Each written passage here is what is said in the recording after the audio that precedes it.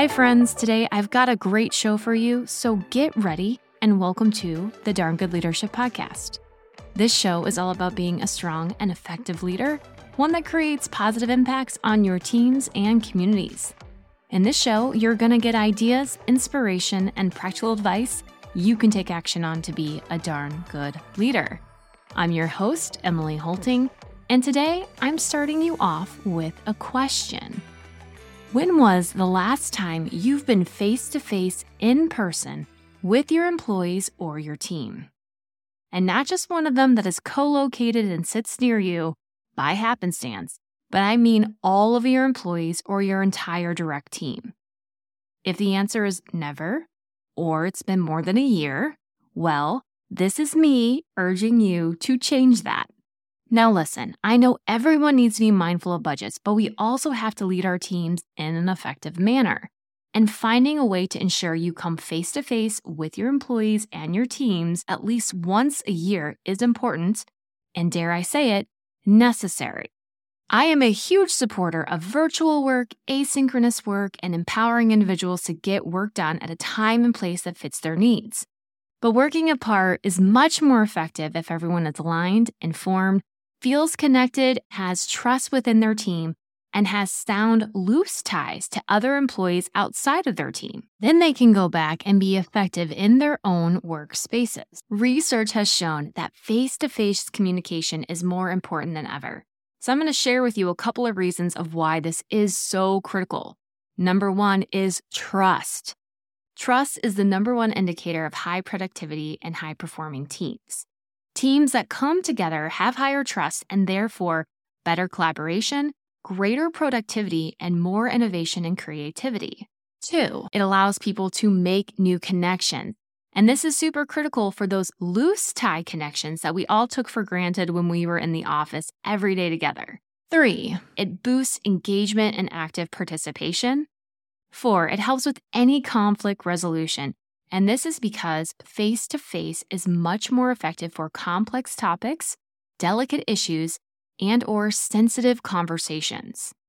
5, it creates shared understanding, which is really critical in the virtual world or global environments where many things can be misconstrued and misunderstood in the remote space. And number 6, it improves job satisfaction. And this is because when you bring people together, it makes them feel a sense of connection and belonging to their coworkers and their place of work. And the list goes on. So now that I've shared with you some of the benefits of face-to-face, let me ask you a second question. What's stopping you? What's stopping you from making this happen for your employees, for yourself, and for your team? Okay, so probably the number one reason here might be budget. So if this is the case, there's a couple things you can do. Make a use case. And I understand this is slightly easier if you're a manager than an individual contributor, but if you are an individual contributor, well, get other team members bought into this and present it out as a collective united front back to your manager. So what might be in this use case? Well, at minimum, you'll want to outline your why. Why do you need to bring people together? Why can't you just accomplish these things remotely or virtually? You'll want to list your objectives that you have for the onsite. You'll want to list all the people who would be there and a rough estimate of costs for travel and stay. To help with costs, you can also travel to a spot where most people reside, and you can plan ahead so you're not paying escalated planes and hotel prices. What else might be stopping you? It also could be that you're just not sure what you would do once you have everyone face-to-face. So here are some ideas on that. Talk about your vision. Talk about your strategy, your OKRs, your short-term goals, processes that need to be improved, workflows that need to be mapped, team building, training, any complex conversations, build trust, and cross-functional work. Okay, what else? What else might be stopping you? Maybe you just don't feel like it.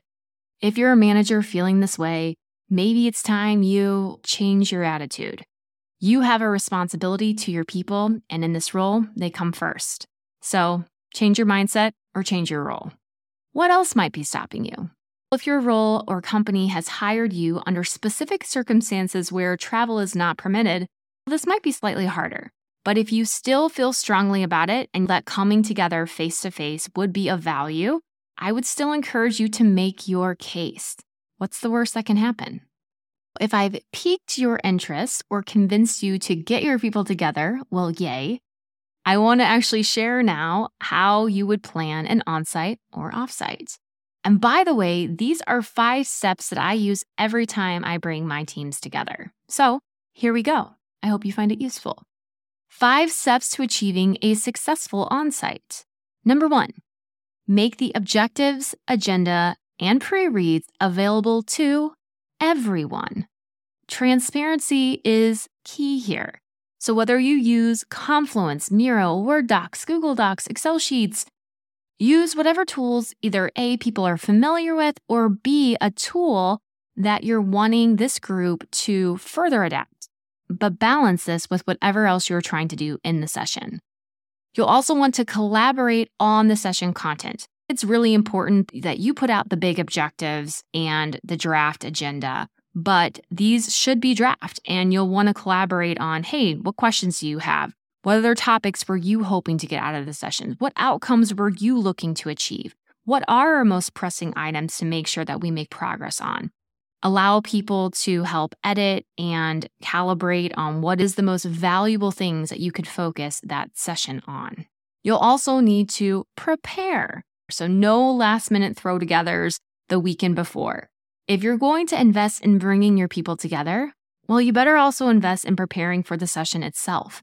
So having a plan and a well-thought-out agenda and ensuring those objectives make sense, these are all necessary things to do. And as I say, plans are useless, but planning is everything. Number 2, the second step to achieve a successful onsite is get cross-functional. Whether this is bringing in specific teams or individuals for specific sessions, or you even think radically about creating an entire onsite that is cross-functional, this can be really helpful for teams to get to know each other, especially teams that need to be able to work effectively. You want those individual contributors and the people in the day-to-day to be able to reach out to those other team members outside of their own team and solve their own problems. This is true empowerment. This is allowing people to do their best work. So you've got to bring these groups together for them to meet each other, share perspectives, discuss common problems, and most importantly, solution together. And when you do this, you will unleash a whole new level of productivity because these teams are now creating rapport outside of their own direct groups. The third step in achieving a successful onsite is to bake in breaks and fun. Of course, we always want to have a stellar agenda, but before you know it, that crisp session can quickly become overpacked. We've all been in those meetings or onsites where there aren't adequate breaks, and you're just hanging on, being like, when are we breaking? I've got to use the bathroom. I'm hungry. I'm hangry. I need a snack. Or you're mentally just overloaded and are like, I need to get out of this room. So you've got to allow people to break, both from the session and from the seriousness. So it's important that you have little bits of fun baked in and that you allow the space for people to wander off and start to have organic conversations. Organic conversations with their own team and hopefully organic conversations with those cross-functional loose tie connections that we so desperately want to create. The fun factor is necessary in keeping people engaged and bringing out the best in folks. And fun does not have to mean cheesy, although I get a little cheesy from time to time as a leader. But do what feels genuine and authentic to you. Fun can be simple things like going to happy hour, dinners, allowing folks to break off into smaller groups to explore the area. You can also do bigger team building events that's more leveled up like bowling, axe throwing, hikes, mini golf, go-kart racing, arcades, murder mystery dinners. The point here is that in the breaks and fun, it's in that space that we have reserved before, in between, and after those working sessions where people truly connect, where they learn about each other, they find commonalities and interesting facts, and they start to build rapport. So do yourself a favor and your teams a favor, and make sure your agenda has lots of hefty breaks and fun built in. The fourth step to achieve a successful onsite is start and end the day strong. Now, what do I mean by strong? Well, don't just jump straight into a session and don't just leave a session and be like, I don't know, I will pick it back up tomorrow. Be intentional. Here are my recommendations on how to start and end the day strong with intentional efforts. Use icebreakers. So think about the group you're bringing together. Is this your own team, or is this a cross-functional group? And how well do they know each other? What is the trust level here?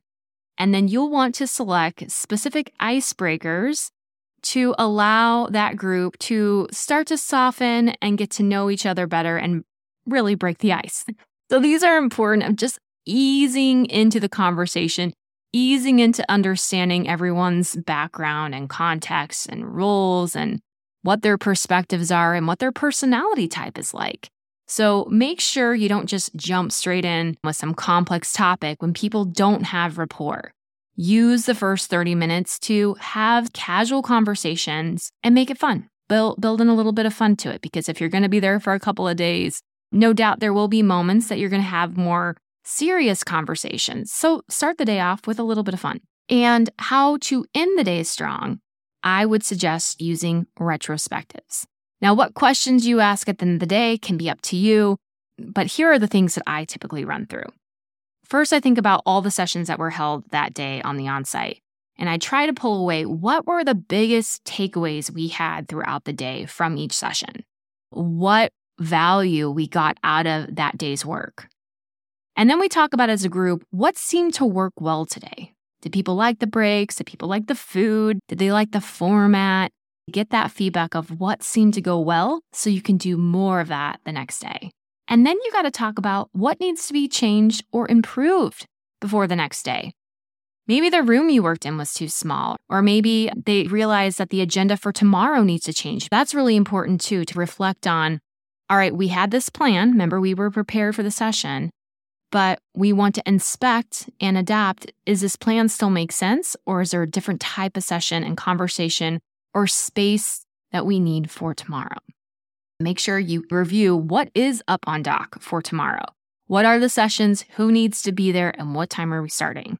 And don't forget to mention to people about food. Should they come hungry because you're bringing in breakfast, or should they make sure they grab a bite before they come in? So starting and ending the day strong. And finally, the step number 5 to achieve a successful onsite is share your outcomes, output, and next steps. The same way that we shared and were really good with transparency when we were creating the objectives and the agenda and the pre-reads for this onsite, we also want to be just as transparent when we're sharing out the outcomes, output, and next steps from that onsite. Especially if you had to make a use case for this with leadership, they're going to want to know, what was the ROI on this? What value did the team get? And add some subjective and some non-subjective items to this if you can.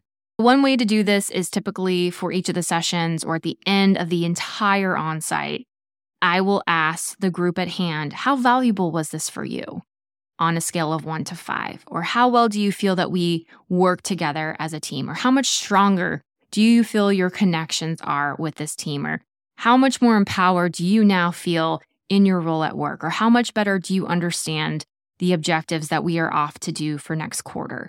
But ask questions around whatever you were trying to do at the end so you can rate and you can get input from not only your own personal understanding of how the event went, but all of the attendees. How did they feel it went? And you have real data that you can use for yourself as a leader to figure out what you need to do differently or the same the next time you want to do something like this in the future.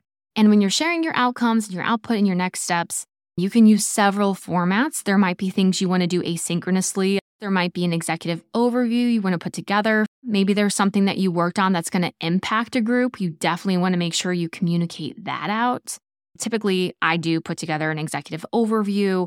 I also put together more detailed notes for team members who weren't able to make it. And I will either present or record an overview of how the session went. And I'll make it available to whoever wants to watch it, who's interested in learning about what we achieved and what the next steps are from that onsite. Fun fact, I'm actually getting ready to have an onsite with my team this coming week. And we have people flying in from various locations throughout the world. We will have 4 days of cross-functional sessions taking place. And I thought it might be useful to walk through those 5 steps again with my specific examples. So here we go. Step 1, make the objectives, agenda, and pre-reads available to everyone. So I started working on this onsite the moment the last onsite ended, where we had the group come together. And at that onsite, we decided we needed a quarterly cadence of coming face to face. So before we even left that session, we identified the dates we were targeting for our next onsite, which was 3 months away, which is next week. A month ago, I began drafting the objectives and the agenda, and then I opened it up to my teams and other groups who would be in attendance. Over the last 3 weeks, I had one of my amazing team members focus on the pre-reads that needed to get ready and prepped. And over the last 2 weeks, we began having short working sessions, both synchronously and asynchronously, around the agenda itself. All of our objectives, agenda, and pre-reads are now in Confluence and open to anyone at the company to access and read. Also, we worked pretty tightly with our People Ops group, who is also amazing, and they helped us plan and prep breakfast, lunches, and figure out what we wanted to do at night for dinners and happy hours. Step 2, get cross-functional. When we held our last onsite, we had a cross-functional group come together, and it worked extremely well. But we also identified we need to have a better global representation of the business. So I'm very excited for this onsite to host a globally cross-functional team and build stronger connections with those folks who I typically don't get to see face-to-face in the real world or face-to-face even in the virtual world. Step 3, bake in breaks and fun. This time around, we've baked in more breaks than our last iteration, but we also have 4 days instead of the 2 that we had last time. So that does help. We decided to bring in lunch 2 of the days, but not to work through those lunches and allowing folks to socialize and have hopefully some nice water cooler moments. 2 of the days, we are also having folks go offsite in small groups for lunch to explore both the area and new connections. We have baked in 15 to 30 minutes between each of the sessions and have dinners and happy hours planned. Additionally, fun is of the essence, and at our last onsite, we gave the team there a code name of Team Deep Dish. Now, this name is very much an inside joke as it comes off a fun heated conversation of what is the best type of pizza. There's no better way to get people talking than talking about food if you're looking for a good icebreaker. The conversation was so funny, and the debate on pizza was such a memorable moment and a unifying moment that the team name Team Deep Dish emerged and still lives on today. Step 4, start and end the day strong. Each day we have an icebreaker prepped, and each afternoon we have a 30-minute session to review the day's takeaways, take a peek at tomorrow's agenda, and adjust sessions as needed. We have spaces reserved for session notes and spaces created and ready to go for asynchronous retro feedback throughout any given day. So team members at any moment can add their thoughts on what's working, what they like, and ideas they have to improve, giving us the ability to adjust not only day to day, but also on the fly if need be. And finally, step number 5, share your outcomes, output, and next steps. I spoke about this before, but each session we will record takeaways and next steps, and then off of that, we'll be able to create an executive summary for leadership and any stakeholders who weren't able to attend but still have interest. At the last onsite, we had some pretty impactful changes, so I ended up dropping into 5 different team meetings of the teams that were impacted to explain the change, discuss the whys, and answer Q&As. And likely that might happen again. So we'll figure out before we leave what those next steps are and proceed accordingly. Let's recap. The 5 steps to achieving a successful onsite are: number 1, make the objectives, agenda, and pre-reads available to everyone. Number 2, get cross-functional. Number 3, bake in breaks. Number 4, start and end the day strong. And number 5, share your outcomes, outputs, and next steps with everyone. So let's start the same way we began. When was the last time your team was face-to-face in person? If you're looking for ways to make your team more productive, then invest in time to make your case for bringing them together. Invest in planning and preparing for the event, and watch as your people become more united, more aligned, and more engaged. I hope this was helpful, and I wish you a wonderful rest of your week. Be bold, be bright, be a leader who creates their own team deep dish. Cheers.